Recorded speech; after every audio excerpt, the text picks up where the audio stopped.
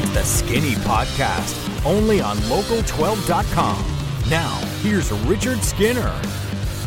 Welcome into another edition of the Skinny Podcast, the Potpourri edition, with my man Rick Broering. I'm Richard Skinner, Local12.com digital sports columnist and editor. As always, it's presented by Joseph Infinity of Cincinnati. We cover ground on the local front, from baseball to football to basketball to everything in between, to stuff on the national front. And yes, from what I'm told, I've not seen the list yet because Rick controls the list. Apparently, we are back in the realm of ghost stories to end this podcast. Well, it's the writing team, Skinny, that controls the topics. That's right. We approve them. That's right. We have a live studio audience, by the way, one floor below us. Yes. So there you go. Two floors below us is where the live studio audience is. And cameras. Skinny, it's opening day eve. Are you excited? We're recording this on Wednesday. You know what's funny? I don't feel a buzz for it. Do you? I don't either. I feel like normally there's more of a hullabaloo. Yep. It seemed like I like hullabaloo. You're too young to use hullabaloo, but go ahead. It seemed like 2-3 weeks ago everyone was talking about the Reds and really excited about them, and this week I've heard nothing. Well, did college basketball do that? Maybe a little madness got to them. Did the Bearcats deflate opening day? Maybe the Musketeers losing to the NIT. Could be. PJ Washington in a boot. Could be. No, it is. It's weird. It seems like there's still more excitement for the parade and all the stuff that goes around it, but very little baseball conversation, right? Right. Well, let's get into some. Let's do it. Nick Senzel injured his ankle sliding into second base in minor league camp Monday, and on Tuesday, the Reds revealed he's got a sprain and was put into a walking boot for the next 7 to 14 days. They'd already announced that he would be sent down to AAA. It was also reported that he'll continue playing center field in AAA when he's healthy again. Skinny, what do you think is a reasonable expectation for Reds fans in terms of when they'll see Senzel? Do you think it's the right move to play him at center field in AAA? And how concerned should Reds fans be about his growing injury history? There's a lot there, man. There's a lot there for one guy. I think you got to be concerned. And look, I'm not one that calls players fragile, and I don't blame them. Guys get hurt. I'm sorry they get hurt, and some guys get hurt more than others. Tyler Eifert's a great example, right? I mean, has Tyler Eifert done anything to intentionally get himself hurt? I mean, the only argument you have is playing in the Pro Bowl. That's not his fault. That's the stupid Pro Bowl, and he played in it and got hurt. But yeah, I mean, you're talking vertigo to a finger to an ankle. So suddenly he starts becoming the game of operation like Tyler Eifert is. Not to completely his extent, but yeah, I think you do get concerned about his growing injury history, and hopefully it gets fixed. As far as the other part too, the reasonable expectation for me is it's whenever you deem him ready. I think the initial one was get the service time over with. That's 2 weeks of playing in AAA or thereabouts. As soon as that's up and the clock's is in your favor, then go ahead and bring him up. Well, now, you got to get him out of the walking boot. You got to get him playing a little bit, almost take a rehab assignment, even though it's not a rehab assignment because he's already in Louisville. I think he's got to get probably at least a week or two's worth of at-bats there. I'd say you see him at best end of April, maybe first part of May. I mean, that's the thing. You're talking about the end of April now, right? In terms of when he could reasonably even be healthy again and ready to contribute. Then when you start thinking about that, you already got the extra year of control here because he's definitely not going to be ready in 16 days. But now do you start thinking about Super 2 stuff? And do you try to keep him away from that because you're only maybe another 2 weeks away from that? Yeah, I think, though, you're at that stage where if he's ready to play at this level, you've already bought at least another year. And at some stage, you can only do so much. Well, you've already pissed off his agent. Why not cost him tens of more millions? The funny thing is, he did make his agent mad, but now it's kind of a moot point, right? Because he's in the boot anyway, so it wouldn't have mattered. Well, and that's why the whole situation just kind of stinks because you made the tough call that it was an easy call, in reality. Very easy call. It was a tough one to sell to, I think, the fans. And Dick Williams can't come out and say we're doing it for that reason. Well, I think you could. The problem is you're not gonna. No one will ever be upfront and honest about this stuff, except for an agent who wants to get paid. Yes, correct. But I think the biggest concern here is the injury history because this is a guy that pretty clearly the Reds staked their future to this offseason in terms of when we got into those conversations about bigger, free agents or trades. And he was probably a trade piece if they wanted to do it. We always went back to Nick Senzel is the reason either you're not pulling the trigger on a trade or why, you may not want to go out and spend all this money on this top guy because of what you had coming up, and Nick Senzel being one of those guys. Now we're getting into another injury. It's becoming a thing. It's a narrative that was already kind of out there. Now it's definitely out there. Man, I mean, I'm concerned. As a Reds fan, I am concerned about how, like you said, you never want to call a guy fragile. Can the vertigo come back? Right, but at this point, how reliable is this guy? There are just certain guys that are like that, and there's nothing you can do, like you said. So, yeah, it is definitely concerning, but I think we're going to get into Scooter Gennett as well, because that plays a role into all of this, but I think from the Reds' perspective, this is not a great way to be starting the season. No, agreed with that part. Now, as far as keeping him in center field, I think that is the right move, because I do think as an infielder, he can always go back. He's not going to need I think to play center field, he's going to need lots of reps to do that on a continual basis in order to be a good center field. He's a good athlete already, so that helps a ton.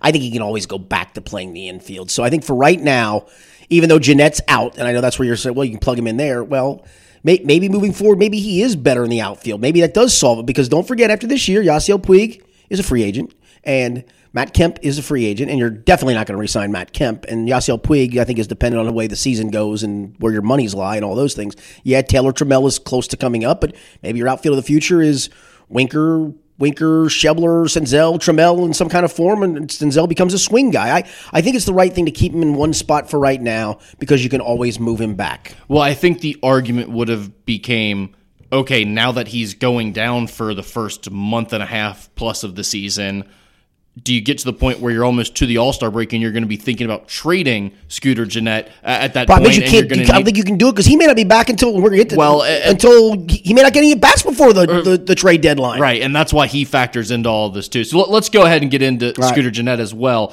Scooter Gennett suffered a right groin strain last week and is expected to be out for 8 to 12 weeks. The Reds are planning to play Jose Iglesias at shortstop and Jose Peraza at second base while Gennett is out. Obviously, like we said, Senzel was already sent down to AAA. He'll be training at center field when he gets healthy again, but he'll be out for a while as well. How big of a blow is it for the Reds to lose Gennett for 2 or 3 months to start the season? I think it is, because he was going to hit 4th or 5th in your lineup, right? Somewhere in that power area. He's a rare commodity of a guy who is a power hitting middle infielder. Now, you may make yourself better defensively, because now you're putting Iglesias, who's a true shortstop, at short. Peraza can play second. We've seen it before. If Peraza takes another step forward offensively, maybe that takes up forward. And maybe with what you've got around Gennett this year in the lineup, or would have had, between Kemp and Puig, and the way the lineup kind of constructs, and hopefully an improved Peraza, who had a good year last year. Suarez, I still think there's a little room that he's going to add to his numbers too, and honestly, I think he's got a chance to be an MVP candidate this year. I think you can make up for a little bit of it, but he's just made for that ballpark. He's still in his power prime, and you've now taken 2 to 3 months away from that power prime, and it's a shame, because I do think he was a big part of what they needed to do to have some success. I think you're going to have some guys play really well. You're going to have Schebler play really well. You're going to have Winker stay healthy, and if Winker does what he did for the couple of months he was really healthy last year, that can make up for it. But look, I mean, you were already thinking this was at best, for some people, a 500-ish club, and you've taken a 24, 25, and 90 bat out of the lineup. That's a pretty big taken out of the lineup. Yeah, it's a definite hit. I mean, in terms of what they're trying to do this season and winning this year, I think it is definitely a hit. And like you said, it's an offensive downgrade, but defensively it's certainly an upgrade, because Scooter Gennett is one of the worst middle infielders in all of baseball, and you're plugging in a guy in Iglesias who's one of the best middle infielders of all of baseball. So you're definitely getting an upgrade there, and I think even sliding Peraza from shortstop, where he's okay, over to second base, where he's probably one of the better second basemen in the National League, is an overall upgrade. And when you think about some of the guys that are going to be in the outfield, not the most fleet of foot anymore without Billy Hamilton out there. Probably not the best group of fielders you've seen in a Major League outfield as well. A pitching staff that's going through some injuries to start. It might not be the worst thing in the world to have a really good middle of the infield here to start the season. Also, I know Scooter Gennett has proven it for a little while now since he came back to 2 years worth. Since he came to Cincinnati. 2 years worth. And if you look at his last year in Milwaukee, he was really good. But also, if you look at the second half of last year, he started coming back down to earth. And guess what? His numbers look a lot like Peraza's and Iglesias all of a sudden. So I'm still not 100% certain that he's not going to come down to earth and put up more pedestrian numbers at some point. I know He's done enough to sort of be past that, but I think he has too. But I'm still not fully sold that he's an all-star. There is the other possibility that, Derek Dietrich can play a little second base, and he's a left-handed bat. I don't think he play him long-term, but he can get you some at-bats in there. And maybe when Senzel is ready to play, maybe you do plug him in there for some days at second base, and maybe he hits, and you never look back, and suddenly your decision's made for you. This was an easy decision to make. So I don't know. Maybe this is somewhat good, but I think for a team trying to win now, it's not. So for trying to win now, I don't think it helps them. But this is where I think it does get interesting, is what we were sort of talking about when you get towards the middle of the season. Because basically what the Reds have done to this point with the last offseason and signing the players that they did that were basically one-year rentals in a lot of cases, or guys that if everything works out, maybe you decide they're a part of your future and you pay them some money. But they've left everything murky. They've given themselves as many options as possible going forward. I do too. Well, I don't think it's bad. Right. I don't know that it's good. Okay, I don't think it's bad. That's I don't think it's a bad thing to do. I don't think it's a bad way of approaching it.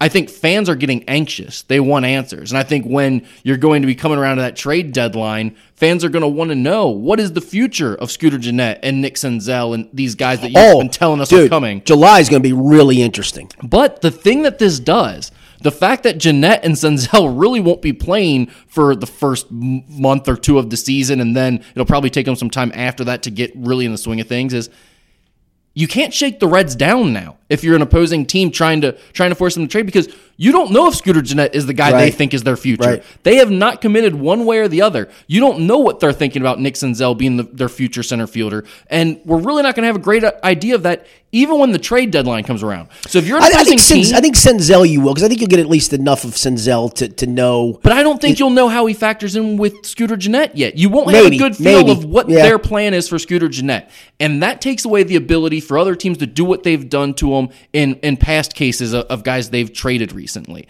They've let that value tick away and tick away and tick away until you get to the trade deadline, and teams are going, well, we know you have to trade him or you're going to let him walk for nothing.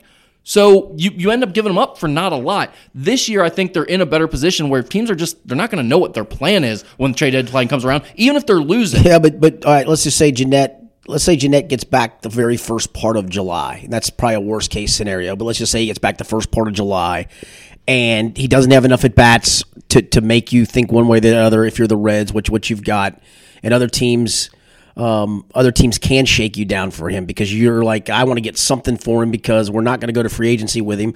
The flip side is, what happens if you hang on to him and you can't trade him and he has a great last couple of months and then you've got nothing for him and he goes to free agency? Yeah, that stinks, right? But what I'm saying is no one's going to be able to go in there knowing the plan for the Reds.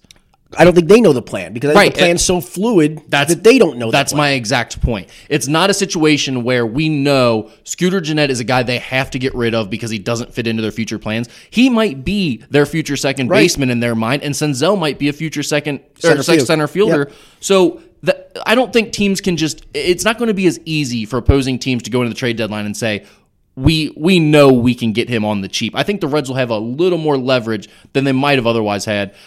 I'm doing my best to put a spin zone on why the injuries could be slightly positive. Other than that, it's a pretty crappy way to start the year. It is, but it does give you a chance. Like I said, when Senzel comes back, maybe he does play some second base, and maybe all of a sudden he roots himself in a second base spot, or maybe he goes and plays center field, and you're like, damn, he is the center fielder of the future. He isn't just the guy we're trying to find some at-bats for because we already had a second baseman. Maybe maybe that's his normal spot, and you move a Schebler. I think the fluid part of it's fine. You have options, which is nice to have options as opposed to our only option is to deal our three best starting pitchers because we can't pay him. We just need to get something back for him. Yeah. That didn't work so good. Yeah. Well, and I think also the nature of all these one-year rental type guys, all these contracts coming up in the year makes it all kind of fluid and you don't know what they're going to do. We talked about this a couple months ago when they made these deals. I think that's the way the Reds have to do business right now is the one-year rental guy. I like it. I don't mind it because it gives you a fighting chance competitively and then gives you the fluidity at a trade deadline of maybe making some moves to help yourself going forward. I have no problem. It gives you almost 4 months to decide, are you in it or are you not in it? And your performance is going to dictate if you're in it or not in it. And there's always the possibility that you're 2 games out of the wild card. Is that close enough, or is it time to is it time to cut bait? Which one is it? Time to fish or cut bait? Which one is it? There is that possibility, but I think after 4 months, you know what kind of ball club you've got or what moves you need to make moving forward to go now. Yeah, and again, I think that's the thing that's so interesting with this club. Even if they're probably not going to be in a winning position when the trade deadline comes around. I don't know. Okay, but even let's just say they're not. Even if they're not, you still have no idea what their plan is with all these guys. They literally could do anything Correct. with a lot of these guys. Yeah, Kemp's about the only one you think that's probably the not, most expendable guy. Right. He's probably not a part of their long-term plans. But Puig could be. He could be. Who knows? So I just think that is the one thing that having both Senzel and Jeanette injured just really adds to the murkiness of what their plan is going to be because they still don't know. Yeah. So I think it's going to make it difficult for other teams to really leverage on some of those guys. Skinny Vegas has set the line for Reds total wins at 78.5 for this season. That places them at 4th in the National League Central behind the Cardinals, 88 wins, the Cubs, 87.5 wins, and the Brewers at 86.5 wins, The Pirates total is set one game behind the Reds at 77.5, being in last. Would you bet on the Reds winning over or under 77.5 games in the 2019 season? I'll go over because I still think this is an offense, even without Scooter Gennett, can score in the upper 700s of runs. And this pitching staff, with just even slight improvement. I'm not even asking Tanner Roark, Sonny Gray, Alex Wood to pitch to their all-star years. I'm just asking you to be about a run better than the Jamokes that you started last year. I don't think that's asking a whole lot. I really don't think that's I'm not asking for mid-threes and ERAs here. I'm not. So what they win 68 games last year? 68 and 94. Yeah, 68 and 94. So we're talking about a 10-game improvement basically is what you're asking. Yeah, I if you crunch the numbers, there's a Pythagorean theorem calculator you can use, which basically you plug in how many runs you think the team's going to score versus how many they're going to give up, and you can get an estimated win total. If this team scores in the upper 700s and gives up about 740 runs, and I don't think that's a big ask because I think this staff is capable of doing that, that's an 86-win team. And I still think that team's capable of doing that. I really believe that. I'm going 86 and 76. I'm not trying to be pessimistic. I'm going 86 and 76. I'm not against this team.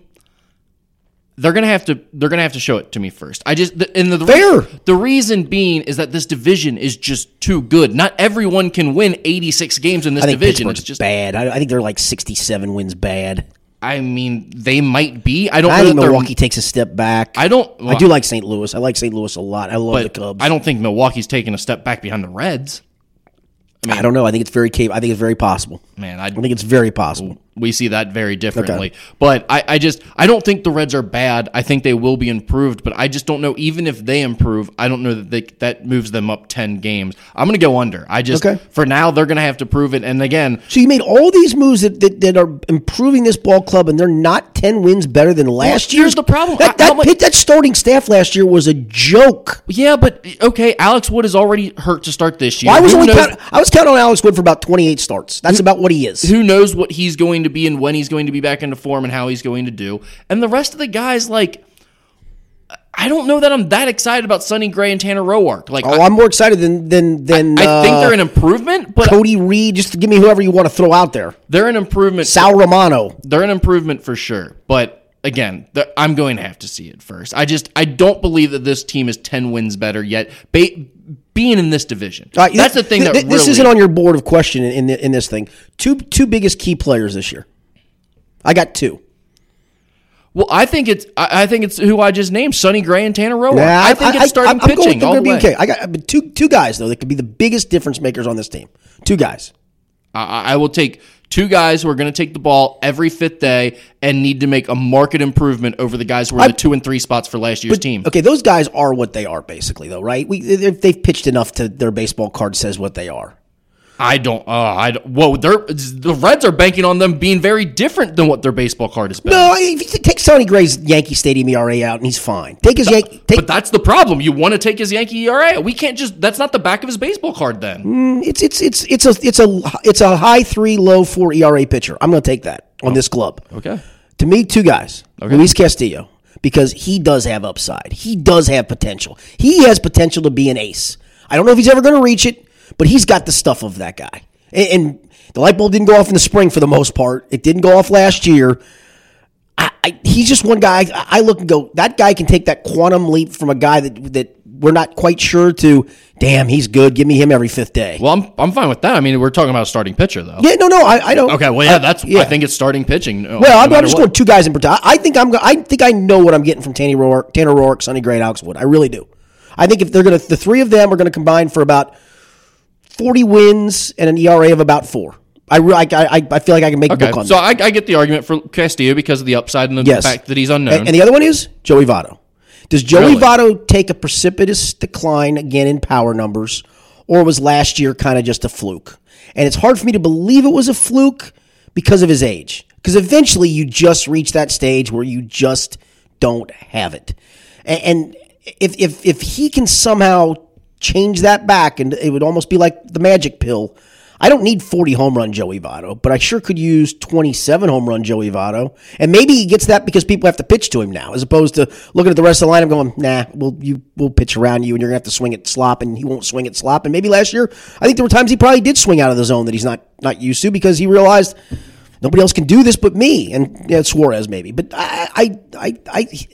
I think he's got a chance to revert back to some positive numbers. Maybe that's too optimistic on my part. Maybe I should just look and go, look, if you look at everybody's career, they hit a certain stage, and when the decline starts, and there's really no stopping the decline. See, I think you're almost being too pessimistic, thinking that it's even likely or probable that he would be in the midst of a decline right now. I still think he's one of the better hitters in baseball. I do. I'm talking about power. His power has declined some. I don't know that it'll get that all back. But I think it declined a bunch. Well, it did last year. Yeah. But I think it'll bounce back from last year. I don't know that it's going to continue on that decline. Again, all I do, just go look at it, and you do. I mean, no, I understand. I understand what you're saying, but I'm just saying I don't think it's over for Joey Votto yet. I don't think it's over, but I can't have him decline again, right? Right. I think he'll bounce back a little bit. I don't think he'll get all the way back, but I think it'll be somewhere in between with the power numbers. Those two guys for me are the two key guys. See, I could see that. I don't think either one of those arguments are bad. If I'm going position player over Votto, I think I'd go Yasiel Puig. It's interesting because he could bat 243 with a bunch of strikeouts, or he could just hit missiles all over that ballpark and have a good time in a new uniform in a new city. Fans love him. He loves them, right? Well, he does seem so, sort of like his mindset seems attached to his performance. Mm-hmm. If he's in the right mindset and he enjoys what he's doing and everything's going well, it seems like he can be a pretty darn productive player and really exciting and really fun and really energize your ball club. At other times, I think he'd be a little bit combustible. So I do think the fact that he brings some serious upside if he's playing at his best would obviously help this team a lot. But also, the fact that you just brought up about Joey Votto, if Yasiel Puig is hitting, that could make Joey Votto a whole lot better too, because all of a sudden you've got to respect the power behind Joey Votto. If Yasiel Puig, well, if he bats second ahead of Joey Votto, if Joey Votto bats second, yeah, right, either way, you've got to respect guys in the lineup around Joey Votto, and that protects him a little bit more. No doubt. The other part too with the Senzel injury is I think it does make Puig an everyday player, literally every day. Whereas before you were trying to juggle maybe 4 guys for 3 spots, and maybe even 5 guys for 3 spots. This does basically make it, hey, you're the guy in right, Shebler's in center, and we'll probably platoon Winker and Kemp or work Kemp around in there somewhere. And maybe that makes Puig happier, as opposed to in L.A. where it was a literal right-handed lineup, left-handed lineup, and there was not much the twain will meet. I mean, you saw it in the playoffs. When a right-hander would come in, out would go the righties, in would come the lefties. When a left-hander come, out would go the lefties, in would come the righties. If there's a left-hander starts his whole right-handed lineup. Doesn't matter if a guy who's left-handed hit 3 home runs the night before. Maybe Puig this way, he's not looking over his shoulder and he has a magical year. It's possible. Yep. Skinny, let's switch gears here to the Bengals. The Sporting News ranked every NFL team's free agency on Tuesday, with the Bengals earning a C-. The Bengals lost linebacker Vontaze Burfict and tight end Tyler Kroft, while adding guard John Miller, cornerback B.W. Webb, and defensive end Kerry Wynn. They also re-signed some key free agents that were already with the team. The Bengals tied with the Steelers for the lowest grade in the AFC North. The Baltimore Ravens were given a B, while the Cleveland Browns were one of the 4 teams to receive an A grade. Do you agree with the Bengals' grade of C- for what the team accomplished during free agency? I thought about this before you even put this on the topic list of what I would have graded them, because I was thinking about doing a column on it. I'm giving them a C+, B-. I know they didn't make a splash free agency signing, but I think you did what I thought they were going to do, and maybe that's me having low standards. How big was the Darqueze Dennard signing? That one added to it. I think took that it to the changed C+, it B-. Absolutely. From feeling really bad about things to feeling like... I would have felt bad. I would have felt If you don't get Darqueze Dennard, I think it's a pretty bad offseason. I don't. I know people laugh at the Bobby Hart signing, but you have to at least you've got to have a plan in place at right tackle going. You just had to. I think most fans would argue that's not much of a plan. Okay. Look, I get it, but you can't all of a sudden go into the draft with one offensive tackle on your roster. You cannot do that. You're right. I think other people would argue go find anyone else. Fair enough, but that signing doesn't bother me because they are going to draft a lineman high. It doesn't me either, but there's no way it's helping their grade. Well, okay, with Bobby Hart and a full complement of players, they were 4-1. Now, Bobby Hart was a part of that, right? Whether you like, he was a part of that. Yeah, that's fine. He was a part of that. Yeah. So the bottom line is re-signing Bobby Hart doesn't move the needle either way for me, basically. So he's exactly, that's my point. Okay, he's a C signing. Okay, so we're starting with him as a C signing. Preston Brown is a C signing. You got to have a body there, and he's a one down guy. He's going to play 30% of the snaps on. He's going to play first down. Hopefully, gets a run stop, get him off the field, go to your nickel package. That's fine. That's a C signing. The fact that you got Darqueze Dennard back takes that C grade to me up to a C plus B minus range. B.W. Webb was a fallback, and now he becomes a fourth corner. Look, I don't think the guy's great, but he's at least adequate, and adequate beats what they have at the rest of the corner spots. And then in the draft, maybe you go get another corner, and suddenly you've now got 5 quality, at least corners that can play. Depth. Quality is not the right word. Re-signing Tyler Eifert to a 1-year deal. It was an easy signing in theory, but he didn't have to do it. Maybe you didn't have to. I thought C.J. Uzomah's signing was a solid one. It wasn't great. He's a C plus signing. So that's where I'm going. I don't think it was a signing where I go, those are all D's or F's, and the fact they didn't go make a splash makes it. No, they wanted to re-sign their own, save some money to re-sign Tyler Boyd. And that's the thing that you got to factor in the free agency, too, that I don't think people do. There's got to be some money left for some of your own guys looking forward, looking down the road. A.J. Green's a free agent. Tyler Boyd's a free agent. You better save some money for at least one of those two cats, if not both. Yeah. No, I'm going C plus B minus. I agree with all that, but I think for me, Darqueze Dennard is the thing that takes it from a C to a C plus.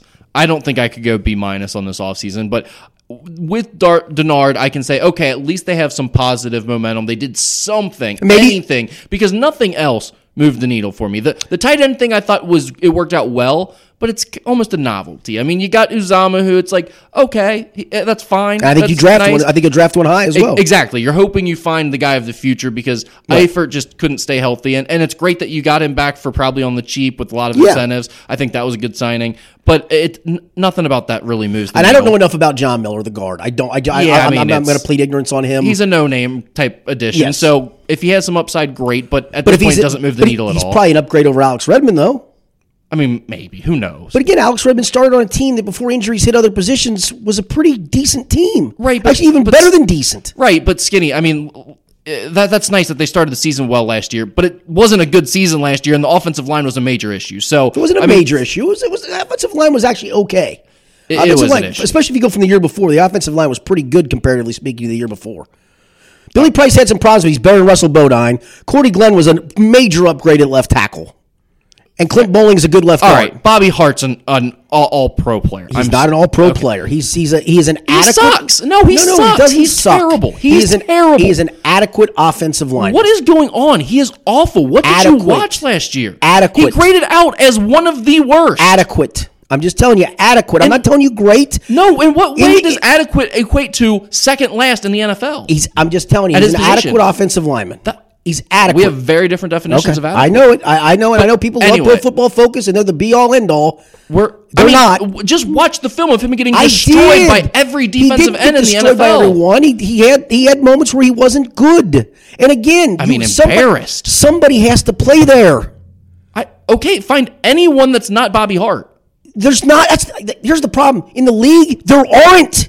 But that's where we're at right now in football. Those tackles, there aren't. Go feed some fat guy a bunch of protein and put him, it's not that hard to find fat guys, okay? It's not. Fans just don't want to see the same loser getting bulldozed a million times. We're totally off the rails. It has nothing to do with what I want to talk about. And you may not, because they'll probably draft one, but you got to have a fallback plan. I mean, literally go any guy that you've ever played at that position before that's out of the league right now. Go call up Willie Anderson and make him your fallback plan. Him at 50 would be better than Bobby Hart. Okay. But regardless, yes. My only point is that signing doesn't move the needle at all. It didn't help them. That's a C signing. No, that's what I said. It's a C signing. Yes, and that's all I'm saying as well. It didn't move the needle. But on your report card, let me see. You went to college, right? So on your report card, the C's are 2s, right? They got two per credit hour, right? 2 points. D's were 1, F's were 0. Were there any D signings? No, Were there any F signings? No, I mean, I don't think anyone gets D's or F's for signings. Like, Bobby Hart would be a D or F if we actually assigned D or F's. No one. I'll give him a D. All right, I'll give him 1 point. I'll give him a D. Right, exactly. I mean, no one actually gets a D or F for signing someone. That's an addition. But the other part is you really didn't lose anybody from your own team to free agency either. Yeah, I don't. That's the big thing. I think they didn't get gutted. Their roster didn't get gutted. You were going to sign 2 of the 3 tight ends, and I think it wasn't you signed Pittsburgh. Right, Pittsburgh's correct. roster got gutted. Correct. And no, as I said, you were going to re-sign 2 of the 3 tight ends. And I think you signed the right 2. Eifert because it's a year deal, and you still don't know if he's healthy, how good he can be, right? I mean, if he can still be really good. And Uzama, I think, outperformed Croft. It was a 50-50. Croft got more money to go to Buffalo. You signed Uzama for a little bit cheaper. Yep. And like I said last time when we talked about that, I think he has a little more upside. I like the Uzama thing. So that is where I go, okay, maybe that one goes a little past C for me. Maybe that's moving towards a C+. And letting Perfect walk, I may almost give that an A. I'm kind of with you there. The Denard one, though, was the one where I was like, that's a piece you need. Yeah, I agree with that. You are in trouble without Denard. And they got him for cheap. And they got him for the price that they wanted. I think that's the one where it goes, okay, I'll give you a C+ and say, at least you did something heading into the draft. But, man, do they still got a lot of work to do, and has this been an underwhelming offseason so far? In the first 4 rounds, you get me 2 offensive tackles, a linebacker, and a tight end, or maybe 2 linebackers, a tackle, and a tight end. I think you'll be okay. Yeah, well, I mean, the problem is we just won't know until we get a year down or 2 years down the line from now. You do need I would say this. Your first 2 round picks need to be a linebacker or tackle, one way or the other, however it falls. That contribute immediately. Right away. Correct. Yeah, and that's a lot to ask. It is. Quentin Nelson played right away in Indianapolis. Yeah, no, Leonard played right away and was the AFC Defensive Rookie of the Year. There's a lot of guys who do it, but it's a lot. You got to hit. It is a big ask. You got to hit. And you're right. They haven't been doing that. They have not hit. John Ross. Yeah. Skinny, let's switch gears once again to college basketball. It is March. The Cincinnati Bearcats opened up an 18-5 lead over Iowa in the first round of the NCAA tournament and carried a lead to the under 8 media time out of the second half when they led 59-55, only to watch the game slip away from them in the final minutes as Iowa outscored the Bearcats 24-13 the rest of the way. It's a topic that comes up every year at this time, it seems like. Where do you place most of the blame for Cincinnati's lack of postseason success at this point? Is it in-game coaching, lack of offensive talent / poor recruiting, defensive scheme, a weak regular season schedule, or something else? I thought our buddy Chad Brendel made a good point on Sunday about maybe defensive scheme in the postseason. Maybe the matchup zone isn't the right thing in the postseason. Really? I wanted to know at what point do they start handing out cyanide pills in the Cincinnati media room? If you're still you're brainwashed if you think defense is the only problem. No, it's not the only problem. But I thought it was an interesting point that he made that maybe that is something that if you're looking to change, all right, maybe that is one of the things. I thought they did a terrible job attacking the press. I thought they just did a horrible job. They got the ball to the middle of the floor and seemingly had 3-on-2s regularly and didn't go attack it. That's it. That is it right there. Yeah, that's the one thing that I thought. And maybe it was you had the wrong guy in the attack spot, right? Maybe that should have been Jared Cumberland in the attack spot. It's a philosophical thing. No, it probably always is. Has been. It probably is. I thought that hurt them. I thought it was almost, all right, we beat the press. Now let's get into a set and let's run a set. And, sometimes you just got to go attack when you got numbers and when you've got momentum on your side. And, yeah, you may miss with 22 still on the shot clock or 25 still on the shot clock. It's okay. It's okay. Go get a stop and go do it again. I thought that did affect them somewhat. I don't think it's poor recruiting. I do think that maybe you take a flyer on a just a pure shooter every once in a while that does have some limitations in other areas, just because that guy has a skill that you just really need in today's college basketball. But look, the other part, you're not getting a bunch of 5-stars to come to Clifton. You're just not. It's not going to happen. You may get an occasional one, and that's great. And I think they do about as well as they can in recruiting. I don't think that's the issue. In-game coaching, you can say, if you think that the defensive scheme needed to be tweaked in-game and the fact that they didn't attack the press, yes. I go back to this. Last year's team changes the narrative for all this, right? If it does what it should have done, and then unfortunately, it's the pile-on factor, and I understand it. I understand it that for those that are upset the way that they keep going out before the first weekend's over with. Yeah, and I think it's also adding to that narrative, not just that they're getting beat in a hard-fought, tough game by a last-second shot or a team that they ran into a buzzsaw. They're getting leads on these teams and then just blowing it. Yeah. I mean, just completely freezing up. Yeah, you had an Iowa team that had lost 5 of its last 6 coming in, with its only win being over an awful Illinois team that they were simply better than. They had scored 3 against Michigan, I think 45 a couple of games before that against Wisconsin or somebody. And they're incapable of getting stops. Correct. Incapable of it. And you had them to the point where your foot is on the throat, and they were probably 2 trips away from it being a 17 to 18 point game, and Iowa saying, we're done. We're done. Instead, they fought back and kept playing their style, made you play their style, as opposed to, again, that press was nothing. It was a 3/4 court 1-2-2 that allowed you to get the ball in the middle of the floor anytime you wanted to get the ball in the middle of the floor in an attack spot, and they did not attack it. That was disappointing. Yeah. So I think there's 3 main, there's a lot of different things contributing, but the main factors that have held them back in the postseason. I think number one, when you start with the recruiting or the overall philosophy of the program, I don't think it's that he's doing a terrible job of getting guys. Obviously, when you're getting the AAC Player of the Year in back-to-back years, you have an eye for how to get some guys and how to develop them. I do think he limits himself a little bit in recruiting. I think his the fact that he doesn't want to fight for more top 50, top 75 type guys to come to UC, he doesn't seem to want to get in recruiting battles, limits his upside. I think when he says silly things like, we won't take grad transfers because we don't want... Now, granted, he will, as he's proving right now in the offseason. He's trying John Calipari said he wasn't going to take him either. What did John Calipari do when Reed Travis? And he tried to get Joe Cremo last year, that ended up at Villanova. What he really means is I haven't been able to land them, and I don't try as well, and my assistants aren't as good at recruiting. But that hurts them. Like, the fact that he will not go out and try to chase better talent hurts them. Now, it makes his teams more disciplined. And in a year like this year where they overachieved, I think that is a direct result of the fact that he keeps 4-year players in his program, guys that may not be as good. He doesn't run them off. He doesn't put someone in front of him that may be more talented for 1 year rental as a grad transfer. And I think that does help him avoid a down year.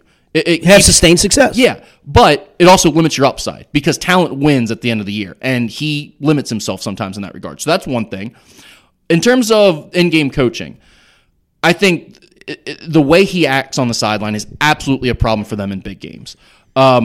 Just from the standpoint of getting way too uptight, losing his head, losing his cool, screaming at guys. I think you have seen that from his teams. They are not cool, calm, and collected when it's end-of-game scenarios, when teams are pressing them.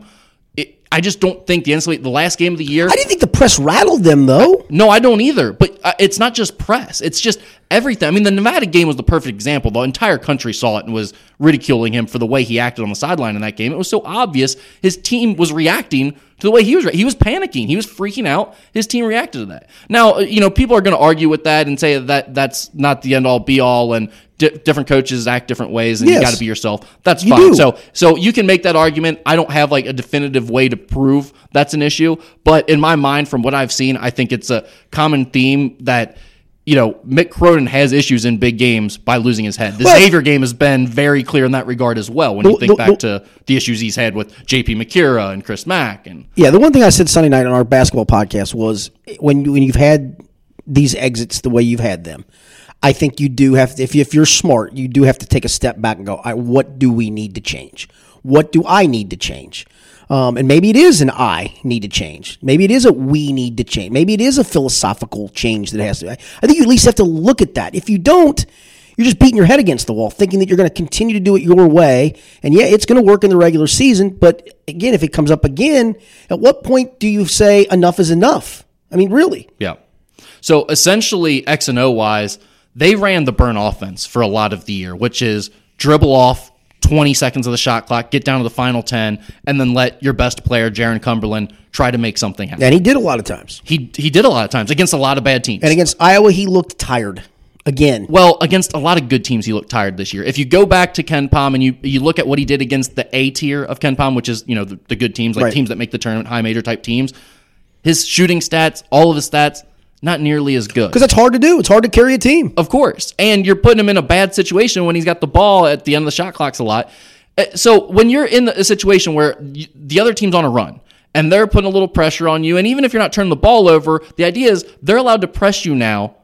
And if you're not going to attack them at the back end of that, they're doing it for free. There's no repercussion Correct. for them extending themselves in the backcourt and then falling back. You're resetting your offense and dribbling out the next 15 seconds. They know they can press you and go all out with no repercussions. And the one thing I would tell you, in the shot clock era, I think you're way better to attack. I mean, if it's a non-shot clock, you want to pull that out and run a minute 40 off, that's a big difference to me. But in the shot clock era, where you have to put a shot up every 30 seconds, go ahead and go attack it. Just attack it, make them pay. As a coach, I love teams to press me because I'm going to put two guys in a spot where you're going to give me a free shot at the end of this. You're going to give me an open look at good. Great. You may get one steal in 20 possessions. That's fine. Well, that's going to happen. We may even throw it out of bounds. That'll be okay. It's not a live ball turnover. But you're going to give me a chance to go here to here and get an open look. Thank you. I'll take that. Right. And I mean, he's never done that. He's not willing to do that. And that's one thing. But the fact of the matter is, not only are you not willing to do that, but then you pull it out and you don't run any good offense. You just dribble the clock out until you throw it to your best player and say, go make something happen for us. That's not getting it done. You don't have that type of talent to be able to pull that off, even with a guy like Jaron Cumberland.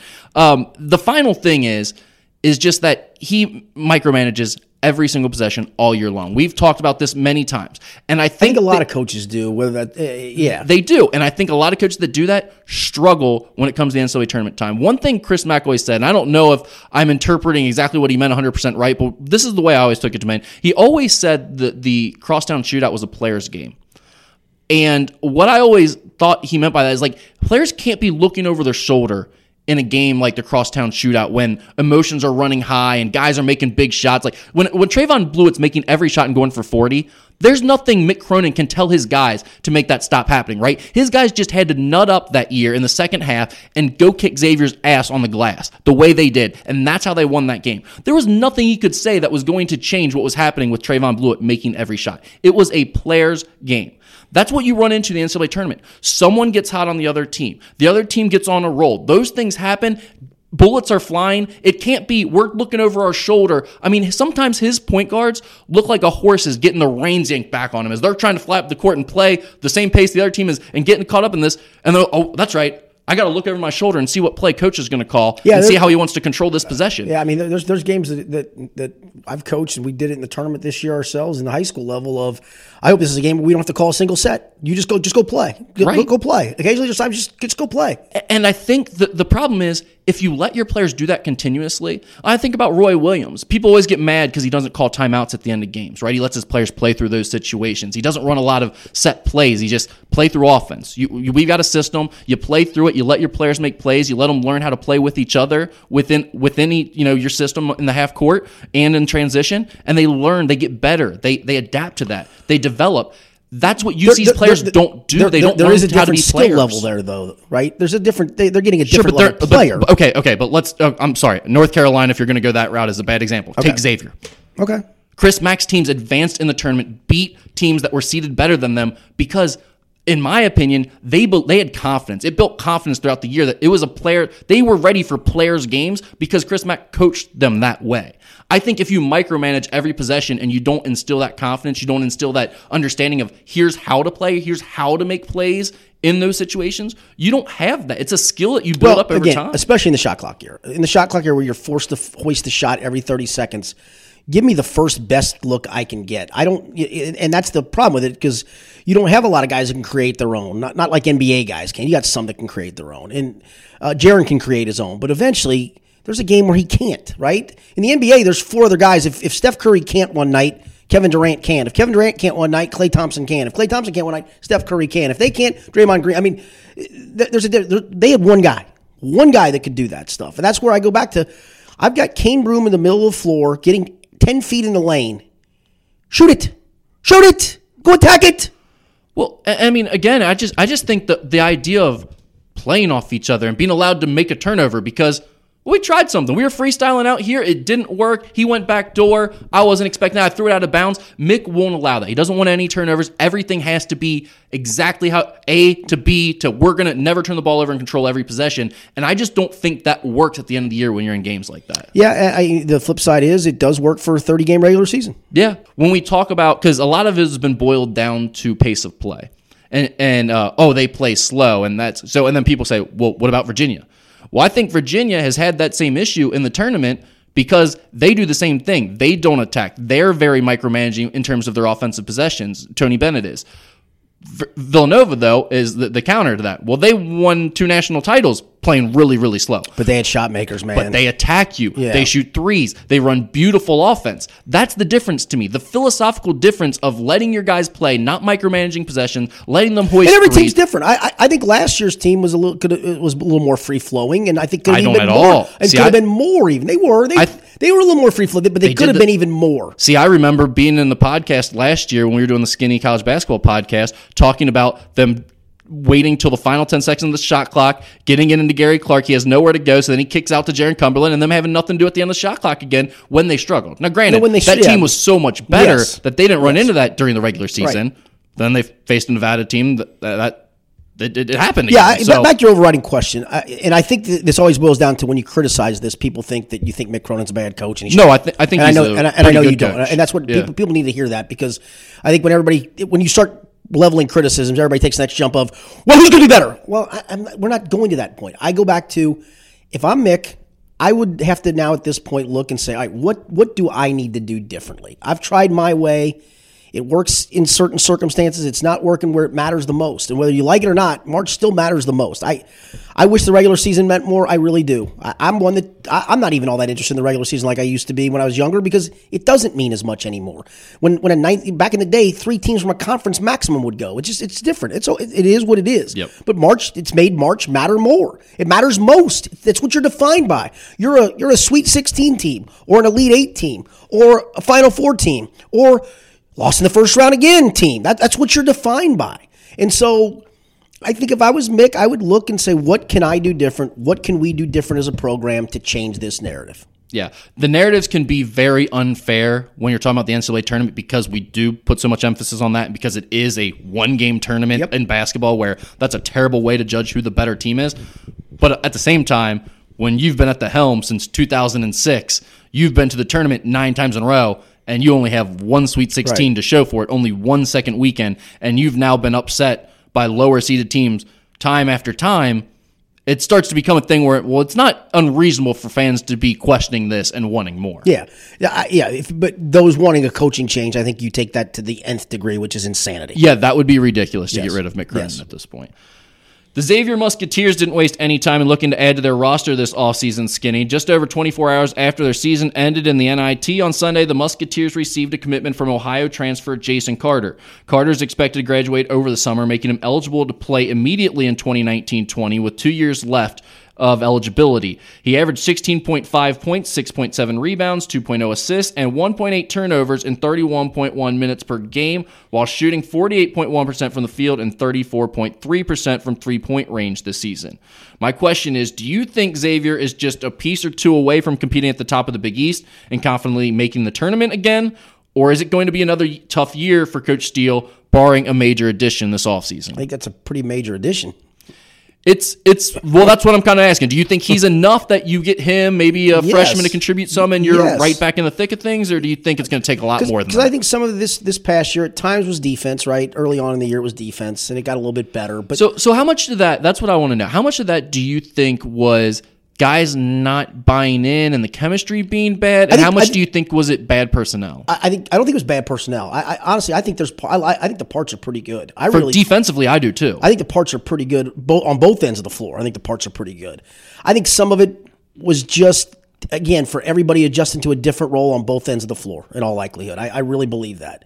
So you finally saw it start to click at the end of the year, and I don't think it's fool's gold. I thought, look, you were beating Big East teams, and you won in the Big East tournament, and you took Villanova to the nth degree in the Big East tournament, and you should have won the Texas game in the NIT. I mean, all you got to do is make a freaking free throw or make a freaking layup, and you're winning that game. I mean, you got a point guard, you got a 2 guard, You got a wing in Najee Marshall. You've got a big in Tyreek Jones, and now you're adding a multidimensional guy. And I think I think they were missing that one other offensive piece. Because let's face it, Zach Hankins and Tyreek Jones are what? Offensive. Centers, yeah. The same guy, Yeah. right? I mean, they're the same, different skill set, obviously. Inside they're just basically scoring within 4 feet. Yes, correct. Yeah. So they're basically the same guy. So you couldn't play them on the floor a lot together. You sometimes had to out of necessity. Now you add another scoring threat. And maybe that makes Najee Marshall realize I don't have to jack up threes. I can attack the rim because there's somebody else to play off of. It gives Paul Scruggs maybe better open looks. It lets Quentin Gooden now decide, well, maybe I don't have to force the action as much. I just need to create a little bit more, do some stuff in transition, and if they throw it out to me, knock down an open three. And then you add maybe a freshman piece to that and maybe one more grad transfer piece. I do think they're close. I really do, because I think the personnel was fine. I don't think the personnel was an issue. I think finally the personnel started to understand what they were supposed to do. And yeah, the only problem was they were about one more wingish, multidimensional score away from maybe being a team that won 23, 24 games. Yeah, I thought defensively the personnel was good, and that's why you heard last offseason Travis Steele saying this could be the best defensive team we've had at Xavier, and then they were one of the worst for a lot of the season. Yeah. I thought that was a lot about chemistry, and I don't know why exactly. Did the older guys just not want to buy in for Travis Steele at first? Did something happen between them that their chemistry in the locker room was bad? Something wasn't right. Well, let's face it. When you had Ryan Welledge on the floor, that's a negative times 20 defensively. It was, but it wasn't just that. Oh, I know that. They were getting bad effort at times from guys like Najee Marshall and Quentin Gooden. They were giving up on plays, and that's inexcusable. That's a thing where it's like, this is never going to work regardless of what defensive scheme you're using or anything. So what changed? The buy-in got better, and I know that but why? Stupid. But I guess where and why? That's what I can't pinpoint, and that's the hardest thing. You can talk about it, and the coaching staff will give you quotes, and the players will give you quotes, and they all just say the same type of cliche stuff. Did they just hit rock bottom, or they had to? It's just us. Keep fighting. We grind it out. All that stuff. And some of that's nonsense, right? And some of it's real. Some of it's nonsense. But it really felt like early in the year something was off. Whether it was the guys didn't trust the coaching staff, the guys didn't trust the system, the guys didn't trust each other, they didn't enjoy their new roles, maybe something off the court was going on with them. I don't know what it was, but something was wrong with this team early in the year in terms of their chemistry and their buy-in. When that got fixed, defensively, I thought they were pretty darn good down the stretch. And then offensively, they had their moments. I think Steele is a really good offensive mind. He runs great stuff. But this team was not assembled very well. They did not have high IQ players. They didn't pass the ball very well. And they didn't shoot it. So adding Carter helps because he can shoot the three and he can pass. He knows how to play. I will start with this. I think he is clearly better in my mind than Ryan Welledge. I don't think there's any doubt about that. Not even close. But at the same time, I also will remind people when Ryan Welledge left San Jose State and was coming to Xavier around this time last year, everyone thought he was going to be a great replacement for Kaiser Gates. I think if you go look at Ryan Welledge's, he wasn't off the charts. But dude, he averaged like 18.5 points a game, made a lot of tough shots. Like he did a lot of things on tape. So I will just remind fans, and again, Jason Carter scored 17 this year against Xavier with Najee Marshall guarding him and Paul Scruggs guarding him. So like he can play against big time competition. I think he's much better than Ryan Welledge. But I would just caution people who are getting over the moon about, okay, that's all they needed. I think there's a little more work to do. And I think you still need to add another grad transfer guard. And you're going to need one of these freshmen to play a role. How much of I think one? Tandy plays I don't a role. know. I think he does too. I think at least 10 to 15 minutes he can give you some type of spark offensively. But it's let me ask Deontay Miles, because I've always told you I thought he's an elite shot blocker already. I think that skill is you just either have it or you don't. He has it. He's, for those who haven't seen him, his body needs a lot of work. I mean, he's just really thin. He runs the floor great. Yep, he's agile. He's agile. He's actually gotten a little better offensively, although, again, I think he can get bullied by bigger, stronger guys at the next level. So how much does he play maybe just as a defensive specialist at times, or do you have to just completely say we're redshirting him and moving on? This year, yeah. I think it's especially when you add another guy like Carter, I think it's almost certain he's going to be a redshirt because he's so far away from contributing at the Big East level, in my opinion, just because of his strength, like you mentioned, and a lot of the other things that he's just got to figure out in terms of he's a raw basketball player. No question. He's not very well developed. He's still figuring a lot of this stuff out. But he's got, I'll tell you what. He's made a huge jump in the last year. I've coached against him since he was in middle school and up through through high school, and he's made a huge jump offensively. Again, body-wise, he needs a lot of work with his body. But I was just wondering if defensively, if you thought he could come in and say, hey, we're going to get 8 minutes a game out of him where he can come in and just protect the rim for a little bit, maybe change it with a block shot or two, and that's what we're going to get out of him this year. Yeah, the thing you have now, especially with Carter, is you add Carter to Tyreek Jones. So you've got two experienced guys that are getting up a bulk of the minutes in the post. Now, you can play them together, Carter at the 4, Jones at the 5. Carter can play the 4 and stretch it out a little bit. Right, but you can also play him at the 5 some when you take Jones out if you need to, play a little bit smaller there. But then you also have 3 centers coming in that and now Zach Fremantle could play the 4 as well, but again, front court players at least. So with Daniel Ramsey also being in that class to go with Fremantle and Deontay Miles, he's the farthest away from being able to contribute. I would agree with that. Yeah, I'm sure of that. So I just don't see him playing much of a role. I think he does have upside to where he's probably going to redshirt. That's probably going to be his great upside. I really do. Yeah. So I think I hear a lot of Xavier fans of like they finished strong and they added a piece already and everyone's like, we're back already. It's going to be no problem. I think I think if that team doesn't make the NCAA tournament next year, it's an absolute disappointment failure. Yes. It is a failure. I think you can't miss the NCAA tournament again, but I don't know that they're comfortably making it with where they're going to be wearing the white jerseys in the first round and they're competing for a Big East championship next year either. I think it's they possible. are. I think they are. It's possible, but there's more to figure out here. There's a lot to do this offseason, I think. So it's going to be a huge offseason for Steele and his guys getting the full year with, it's just weird when you take over a program in the offseason. You don't feel like you have a full offseason. It's such a whirlwind when you first arrive. Getting a full real offseason, I think, will be big for them. All right, Skinny. Michigan State coach Tom Izzo stole a lot of the buzz this week coming out of the first weekend of the NCAA tournament after he berated freshman wing Aaron Henry during Thursday's win over Bradley.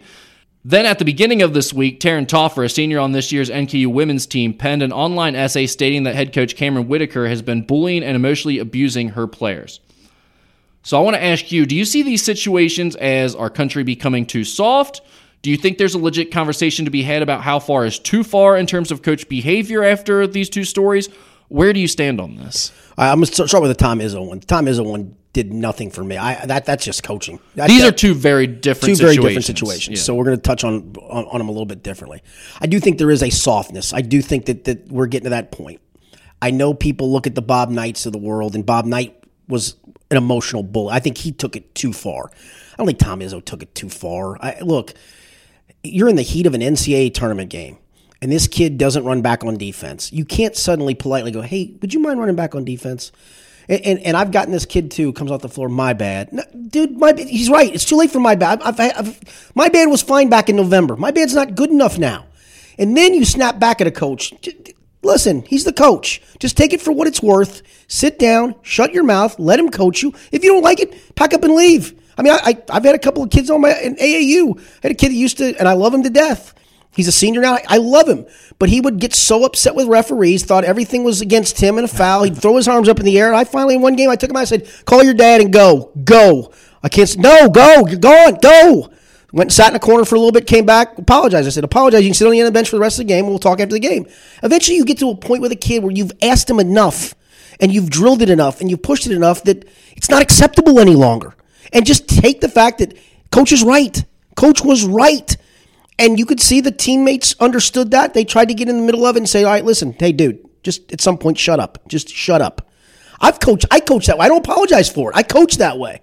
If you don't like it, I'm sorry for that fact. I'm trying to make you a better player. Now, I will say, the flip side is, when kids do something right, you damn well should tell them that they did something right. Good screen. Nice job taking a charge. Great rotation. Hey, nice job sharing the ball. Good job being a teammate. I've told kids on the bench you don't get a minute. I watched you. You were a great teammate today. But you got to do those things too. There does have to be a balance. But I think there's nothing wrong with what Tom Izzo did in coaching hard. I don't. And I know I'm old school in that regard. I think Tom Izzo has the benefit of he has that relationship with his guys. And you hear everyone, there are a bunch of players that came to his defense immediately, NBA guys, current college guys that have played for him. They're all coming to defend him and saying that's how he has, but he has a family atmosphere. He lets us come back at him. Sure, he's earned that trust and that respect. We love him. He's made us better. All that stuff. Tom Izzo is a great coach. I don't think there's any question about that. Also, I think our country has gotten soft in terms that people are outraged by this. I know. The fact that this bothers anyone is ridiculous. It doesn't bother me. If he had taken an open palm and slapped him in the face, then yes, there's an issue with that. Yeah. This does not bother me in the least. I think Aaron Henry and his family can make the decision for themselves who they want to be coached by. I bet you Aaron Henry apologized to him as soon as the game was over. I guarantee you. And Aaron Henry said all the right things. He said that's how he was brought up. His parents raised him the same way. That's how he likes to be coached. And all that's fine. I have no issue with it. I would also argue that my take on it is not that Tom Izzo's abusing his players or that it's something I'm outraged by. But he is a clown for doing that. Like, that whole thing out there is a clown. And by the way, I don't care at what age I ever was. When you you can yell at me. As a coach, you can yell at me. When you come out to meet me at midcourt with your fist balled up and your finger in my face, we're fighting now and I can swing on you. We're grown men fighting at that point. I don't think you would do that.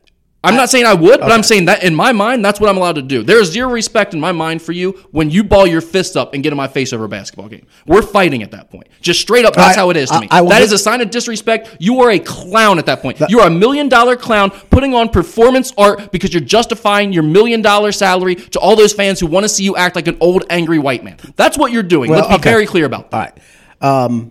I'm the ball up fist I may give you. I don't think I've ever gone at a kid with that. I will walk out. And that's exactly what Izzo did. I will walk out to a kid and stare him down going back to a bench and just stare him down, not say a word. Scream at him, I'm fine. But you put your finger in my face and you ball your fist up at your side like Izzo was doing, you're making an aggressive move toward me. We're fighting now. That's over the line to me. You're a clown. Now, I don't have a problem with it. I don't care that he did it. Yeah, the part to me is I think in both regards. If that's his personality, which is, you have to be true to your personality. And the flip side is the criticism of that quiet, well, he's just too quiet. No, if that's his personality and he's getting results with that, that's the way he there's enough of those guys too. People acting like you can't coach without screaming in players' faces. Jay Wright. Like, I mean, come on, get out of here. But it's my personality is almost dead on Tom Izzo's. I'm going to coach you hard, and if I've asked you 1,000 times to do something and you still don't do it, I can't accept you not running back on defense. I can't accept that. And that's fine. And that's your personality. I will also say, like, when you step over that line, it's fine to be called a clown too. Like, that is ridiculous. Look, I've crossed the line. I guarantee you I have. I know I have. And you've probably said, I crossed the line, and you acknowledge that. And I don't think there's anything wrong with that either. Like, in our country, we have this thing of, like, it has to be one way or the other. Like, Tom Izzo is abusing players and has to be fired if you don't disagree with it. And it's like, I can think he's an idiot for acting that way. Yeah. And also acknowledge that it's not a problem for me. Like, if Aaron Henry has too big of a problem with it, his family does, fine, leave. It's not a big deal either way. Right. But I also think these coaches are putting on a play essentially. They're I really don't think he's putting on a play. I don't really. I think that's just his person. He believes it matters. All you guys do. All you coaches think screaming like that and acting like an idiot matters. In fact, it doesn't at all. Maybe not. Just coaching someone in a normal fashion and helping them out and being calm would probably help a lot better. I mean, it's like you can be calm up to a point. You can be calm up to a point. But I mean, you can get on someone in a rational fashion and not ball up your fist and point in their face and meet them at half court screaming like an idiot. That helps nothing. Do the stare down. It does absolutely nothing. Do the stare down. Meet them at half court and do the stare down. Now let's flip it up. The NKU thing is a little bit different. Yes, and if it's true, and I'm not doubting it, and I'm not saying that it is either because I don't know. Well, essentially, what has happened? And there's been a couple of other players that have come out in defense of the girl who wrote the essay. Yeah, and the original essay was essentially that Coach went too far. It wasn't just that it was we're not playing and you're not going to play and they're braiding you during practice, but it became like after practice was over, she would only talk to you alone in her office on what she called the cry couch, and then she basically demeaned you, and then it became once you complained to her, you were sort of an outcast on the team, and she would punish other players for sitting with you at dinner, on team meals, on the bus. And no, we don't have proof of all this. We don't know how much of this is true or what's a he said. It's all he said, she said thing at this point, or she said, she said. But immediately when players started jumping on that girl and saying, and by the way, this girl started some games and played in all of them. They would say, well, you're just airing grievances now. Immediately, a couple more players and their family members came out with quotes and testimonials on Facebook and everything else saying this is exactly what happened, and it was to players that were starting and playing lots of minutes and everything else. And it sounds like it's something that has been going on, or at least the players feel like has been going on for a couple years now, since Cameron Whitaker took over the program. This is the psychological warfare of like isolating kids and saying you're not allowed to eat with each other and trying to turn them against them. Yeah, I don't get that. That's not good coaching. That gets into weirder stuff. First of all, it makes you a terrible coach if you're actually doing that. I mean, it's the worst way to like win games. I'm not sure what you're trying to prove with that. I don't know what that does. I mean, that is really unless just you're trying to run somebody off, right? Yeah, and I think that's kind of the goal here. But the problem is they're 29 and 62 over the last 3 years. Run them off for who? Right, and also you're hurting the players that you must think can actually help you. You know, the other ones that you're trying to isolate them from, you're hurting them because the chemistry's all off at that point. Correct, and that matters in a team sport like that. Yes.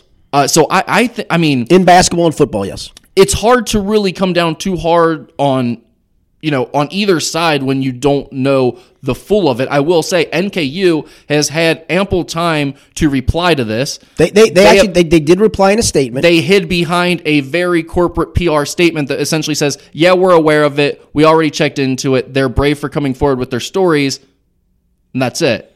I'm not giving them much credit for. They can say more than that at this point. They can come out and say more. And if they're going to say we don't want to because investigations are going on, well, then it sounds like there's something to investigate here, and there's some things going on. So I'm not coming down on NKU yet, but the fact that they're hiding behind very corporate PR statements right now doesn't look good for them. No, and again, I don't doubt this girl. I don't. I do think that kids are getting softer. But based on if you read, you have to read it. We're not going to go verbatim for what she said here, but if you have to read it for yourself, and it's worth the read. And initially, if you go, well, it's a he said, she said. Well, then when you get a couple other players that come out, it's less of a parents. Yeah, and the parent. Then it's a little bit less of a he said, she said. I would say this, and I always invite this. If I am talking to a player in a setting to review their performance, I always invite the parent. I always invite the parent because I want them to at least have the opportunity to hear what I'm about to say. And you may not like it. It may be direct, but I want you to be able to hear it. I don't want that kid to misconstrue it or me be able to sit in a setting and just bully that kid for lack of it. I don't want that. I think any coach should want that kind of a dialogue. And look, it's not always realistic in a college setting to have the parents come in and talk to them and all that thing. But I think you'd have at least an assistant coach and maybe bring the captain in so there's at least another player there, that it doesn't become a complete one-on-one he said, she said. Because I think that's part of that isolation is, hey, I'm going to tell you this stuff, and if you say something about it, I'm just going to deny it. Right. And I think that's a bad look. You set yourself up for that. Correct. Yeah. So again, I mean, the whole, it's abuse and everything else, I mean, you can leave. You can quit the program. You can transfer out. I know it sucks, and you've invested a lot of your life into getting to this point of being a scholarship basketball player, but you have other options. It is not the end of the world if you, one, just quit playing basketball, or two, go transfer somewhere else and play for another program. But what about if it's your senior year, though, when you're going through that kind of stuff? Yeah, I mean, that's awful. Yeah. I mean, but I would think you would have known it before your senior year. I would hope didn't so. just start. Yeah, right? I mean, that's a good point. They said this has been going on for years, so you should have already transferred. If you were like a grad transfer that just came in for a year, man, that's brutal. All of this stuff stinks. I'm not saying it's fun or it's acceptable or it's something you want as your program. I don't think I do think we get a little soft in terms of this when we start throwing around abuse and everything. It's we'll leave the program. Let this woman lose her job away if you think she's that bad. Because I will say this about Cameron Whitaker's program right now. The fact that this is happening, and it's not just one girl, it's multiple players and their parents on your team who felt something like this was going on, means clearly that locker room is a mess. I mean, the win-loss record suggests 29 and 62. I mean, it's not like this has produced results. I don't understand. And you're not like you took over a program that was bad. Now, listen, the cover was not full. Dawn Plitzwhite did a great job, but the cover was not full when Cameron Whitaker took over. But this is 3 recruiting classes worth now, going into your 4th recruiting class. At some point, she's got her own players in there. You got your own guys, yeah. Yeah. And from the standpoint of NKU, what are you waiting? I mean, you've got a coach who can't win anything at this point. Has really put you through some embarrassing seasons. You're now at this situation with the locker room. What are you so worried to say something about? Yeah, I think it'd be really easy to step up and say either, hey, we think she's doing a great job and we got her back, or see you. Yeah, I mean, see you later. No, I agree with that. This is a disaster. So, I mean, it's not a great look for NKU right now. And granted, on the flip side, you have the men's program doing nothing but awesome things. And obviously, everyone's worried about losing John Brannon and his staff to a bigger job. To Alabama. Yeah, that's certainly a possibility. But meanwhile, you've got Arkansas now. A disaster going on the other side of the athletic department. They could have a ridiculous offseason over at NKU. Yeah. I mean, I like I said, I don't doubt this girl. I don't doubt this girl for what she said, and especially with those people coming out with it. I'm with you. I think the university needs to say something one way or the other, either back her or move on from her. Yep. Skinny, the NCAA tournament field has been narrowed to 16. Kentucky is the only local team alive still. The Wildcats will take on Houston Friday night in the late game. Let me ask you this. Which Sweet 16 matchup are you most looking forward to? Also, Kentucky is a 3-point favorite over Houston Friday night, and the total is 135. So who do you like in that game? Can you tell me P.J. Washington's going to play? I cannot. I don't feel great about it, though, if I'm a UK fan. Here's the thing. Do you jump on that line now with the hope that he plays, or do you wait and see if he plays and watch the line go to 5.5 and then go, it's even worse? I think I would. Or can they win it? Can they cover the 3 without They P.J. can cover Washington? the 3 without him. I think I'm they not saying can, they too. will, but they can. Yeah, I think they can too. So I think you take it now. Yeah, I think you do take it now. The total, I'm going to go under just because they're missing such a key offensive piece. And just like the Wofford game, you're going to have to win that thing defensively. And honestly, defensively, they were really good in both of the first two tournament games without P.J. Washington. And it's not even the tournament at this point. This team is a defensive team. Right. And we don't always think about it that way with Kentucky and their young talent and stuff like that. But this team is a defensive team. That's how they're winning. Ashton Haggins, Keldon Johnson, they have been... Tyler Hero was great. Tyler's been great defensively. Their backcourt has really set the tone defensively. And then they got all the athleticism in the front court and toughness. Reed Travis getting back has obviously helped that as well.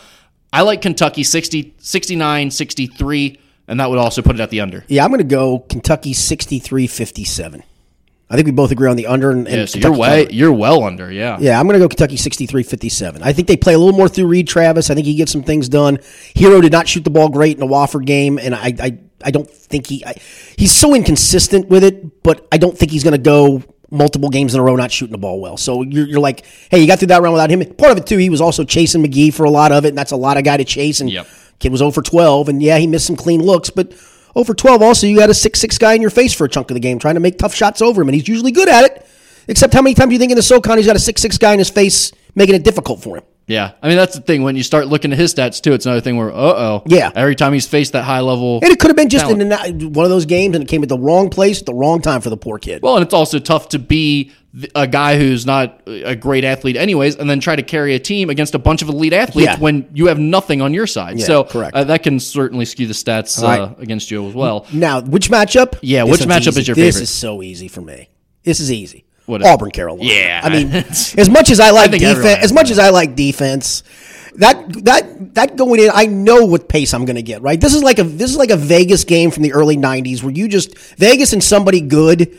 It was just going to be a track meet, and you just knew that going in. It wasn't a matter of grinding out possessions, which I don't mind. I'm an old school guy, as you know, and as probably anybody that's listening to this knows. Although I like my teams to play fast. I like to get off. I want to get up the floor and get the first best shot I can get. So even though I talk about being an old school guy, I like playing that way. Yeah, because you're a logical basketball guy well, maybe there's that too, but I do. I think this is just it's just got a lot of fun written all over it.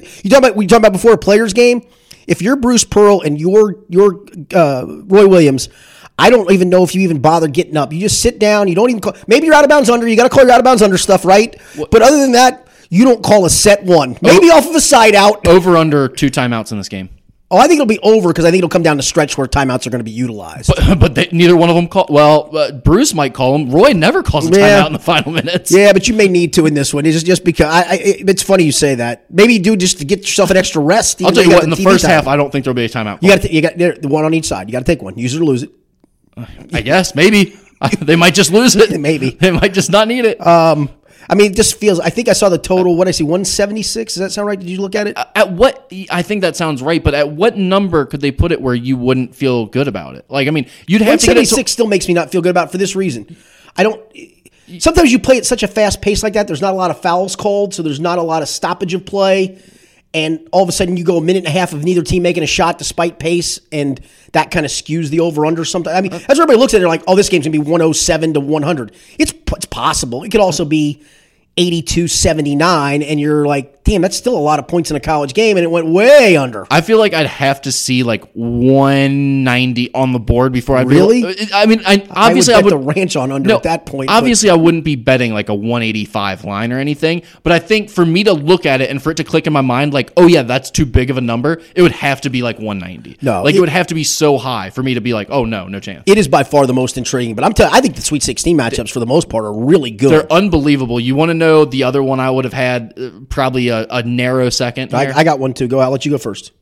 LSU versus Michigan State, I think, is going to be a fantastic matchup. I think Gonzaga and Florida State's going to be a fantastic matchup. That's an interesting one because Florida State has the actual length and athleticism to contend with Hachimura and those guys inside. Brandon Clark.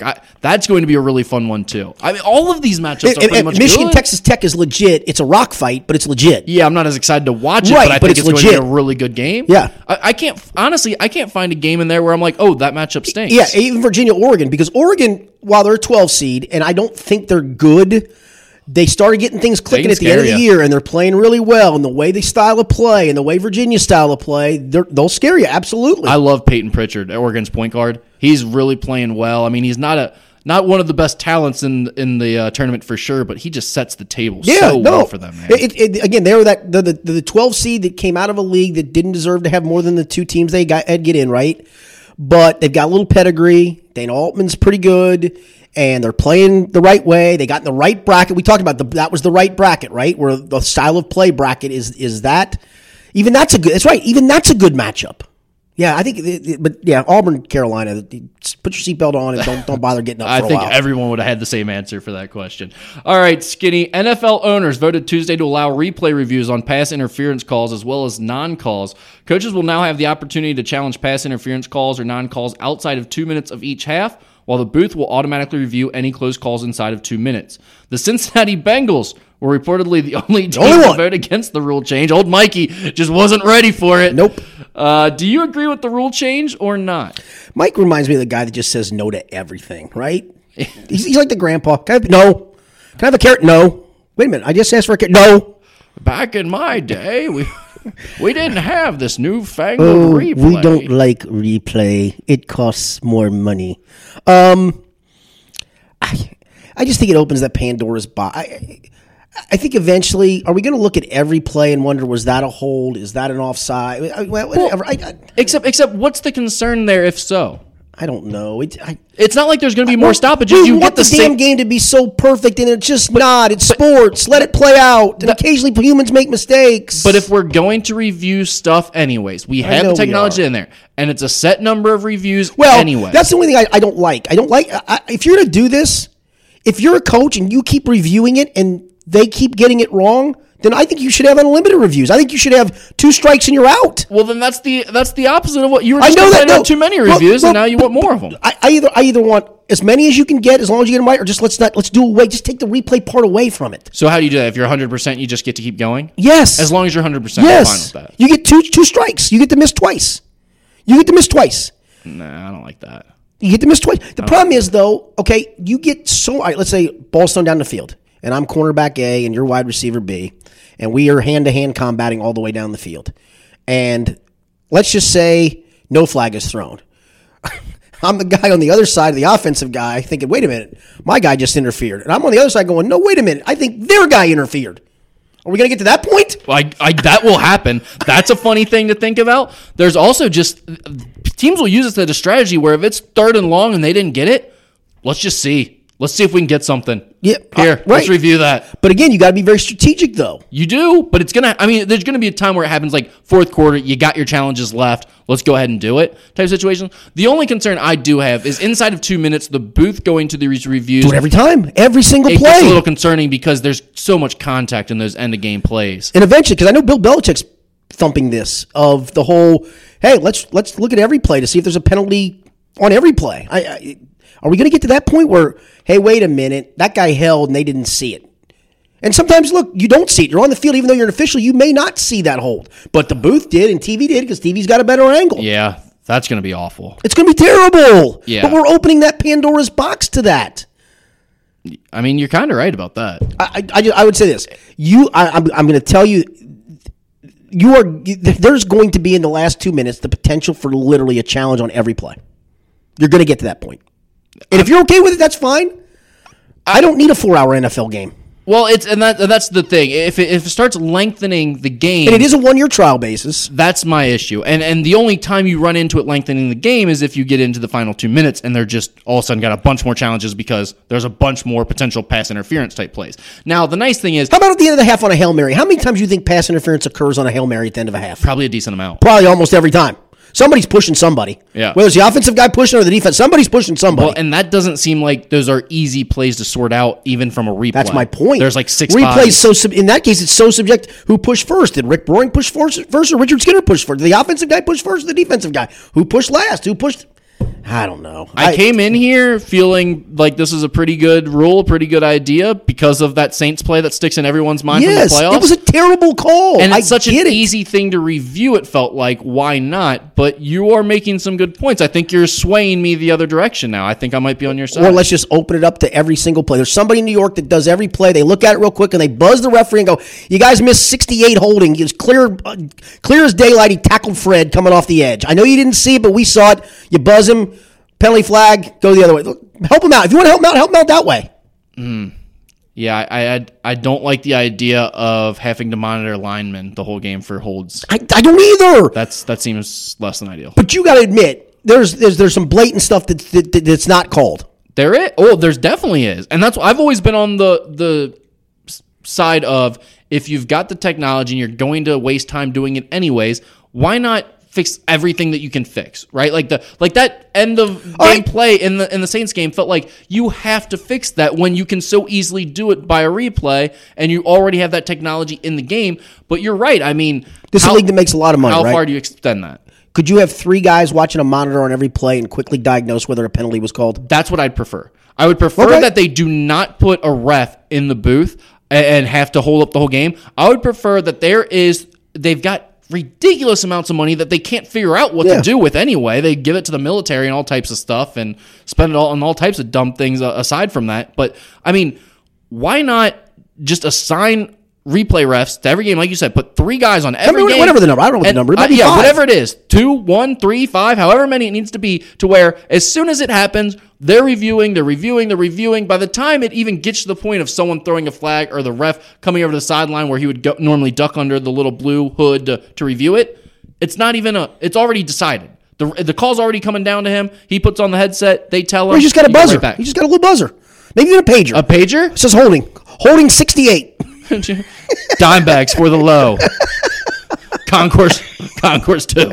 Exactly. Maybe there's something like that. I don't know. Maybe there's a guy on the sideline. He's got the iPad. They send him the quick thing, and he goes. He blows his whistle over there, and the referee walks over. He tells him, "Hey, they saw 68 holding. Call that penalty." Do you know how many illegal contact penalties would be called? It happens on every play. Yep. My bad. Wrong number. Yep. I'm just. I don't know. We're trying to. It was a horrible call in a horrible situation that was egregiously missed. And there was also one in the Kansas City game that was egregiously missed, the roughing the passer. Why doesn't like Sprint or Verizon or whoever their big phone company that has a deal with already have like a text deal? Like, maybe it's the iPhone text. Like, how is that not a sponsored thing? It might be now if you're going to have referees doing that. They've got the Microsoft Surface on this. Like, all that stuff is sponsored. Why do they not have refs with cell phones getting the call or getting the text from the booth? Or hell, they just put it up on a big board. Well, yeah, it should do all simultaneously. Yeah, it just looks like correct. You're getting to see what the ref's seeing as he's pulling out of his pocket. Exactly right. I think that's Electric Factory. I think we're creating good content. I like that. Okay.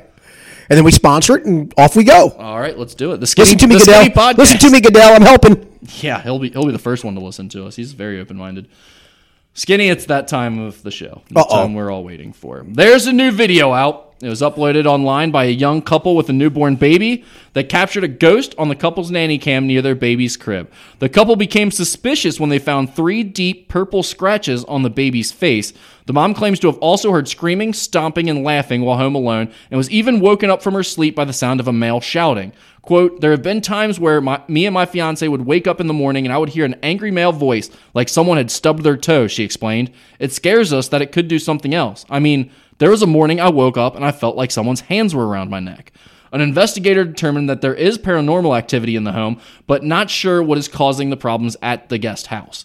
The Daily Mail also notes the house's former owner died from a fall down the stairs, leaving behind a schizophrenic brother who later died.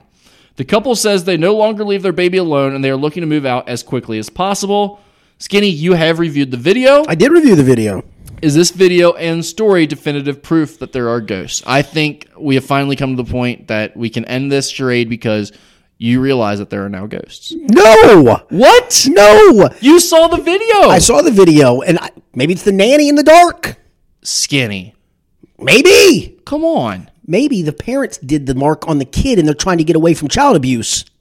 Well, first of all, allegedly, don't sue us, whoever this nice young family is. We're not accusing you of anything. I said maybe. Yeah. Allegedly. You didn't see the picture of the baby's face? I will say I did not see the picture of the baby's face. Scratch marks looked kind of bizarre. Weird? They were. I was thinking it was gonna be very faint, like acid burns. No, not acid burns, but they were like almost bruising looking, and there were like streaks going down the face. Could the baby have been leaning up against maybe the railing of the crib? Yeah, maybe, and that caused it. Smashed its face into the railings. No, just laid up against it. It could have been. Look, all I'm saying is when you see the video, and I tweeted it out. So if you wanna look at it, at Rick Broering on Twitter, there is an apparition. You like that word? There is an apparition that does show up. But here's the thing: the apparition is one thing. We see orbs and stuff all the time, but the baby hops. All of a sudden, you see the apparition appear. You see the baby kind of hop up and is like looking around, like it hears or notices something is going on. Because mom and dad are in the background making noise that you don't see, probably. And then the ghost just continues to go right through the room. It's like a white. How would you describe the ghost? It was like a whitish figure that looked kind of a darkish figure. It's like a glow. Right, that's my point. Yeah. It could be anything. Well, there's like a it could be somebody in the back. It could be a mirror with somebody in the background walking on another side of it. But you didn't see like a full figure. Like it wasn't a full person. No, it was like an upper, it looked like an upper body walking through the room. Yeah, chest and shoulders, chest, shoulders, and head. Yeah, like if you did a headshot, I would go torso, and you cropped it off at whatever the chest area. I would go a little lower, more maybe belly button or so. I didn't see belly. I didn't see a belly button. I didn't either. It could have been an alien. It could have been a lot of aliens. Don't have belly buttons. Could have been a lot of things. Are aliens real? I would tell you this. I'm starting to hear doors close and keys jingle in my house. I'm hearing keys jingle now in my house. I've got a weird one for you. Okay, and I have no way. Well, I think I have a way to explain this, but it is a reach to get to. For me to justify this, it's a reach, okay? So I came home the other day, and there is a shell casing in my room.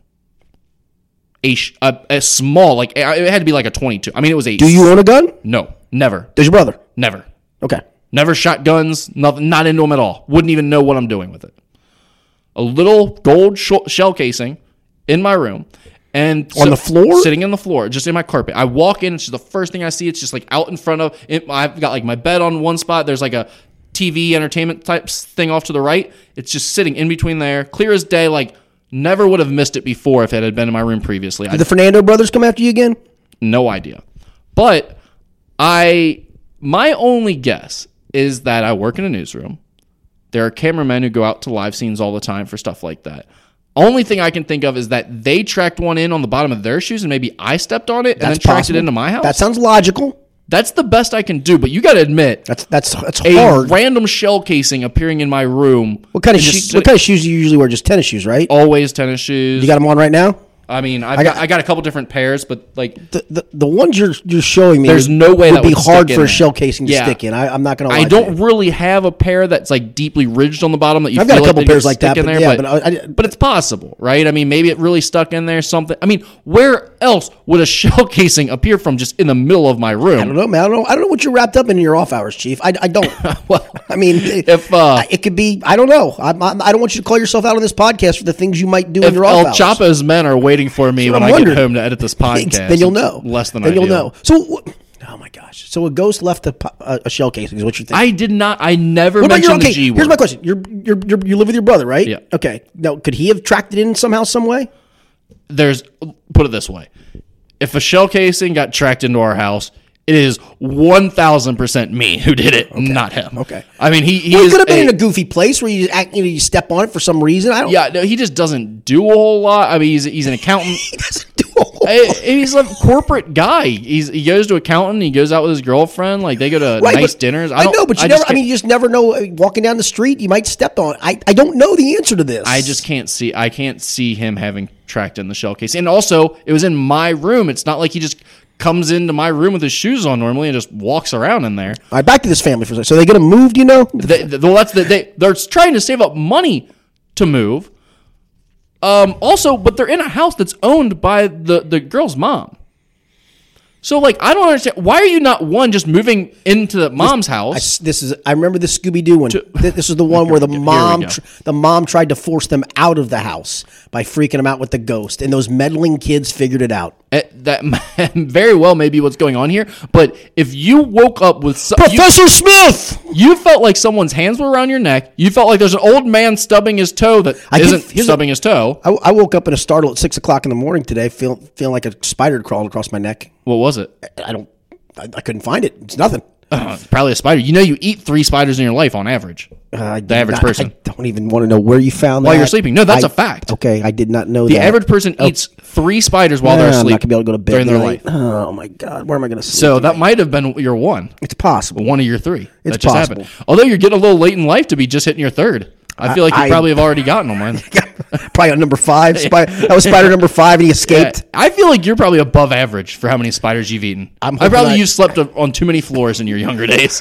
Slept on a few couches, I can tell you that. That's good enough. All right, we're like at 90 minutes of this podcast. Brother. We better wrap it up. It was a good time as always. We'll be back next week with more sports talk locally and on the national scene, and who knows, maybe a ghost story or 7 to talk about as well. For Rick Broering, I'm Richard Skinner. It's the Skinny Podcast, presented by Joseph Infinity of Cincinnati.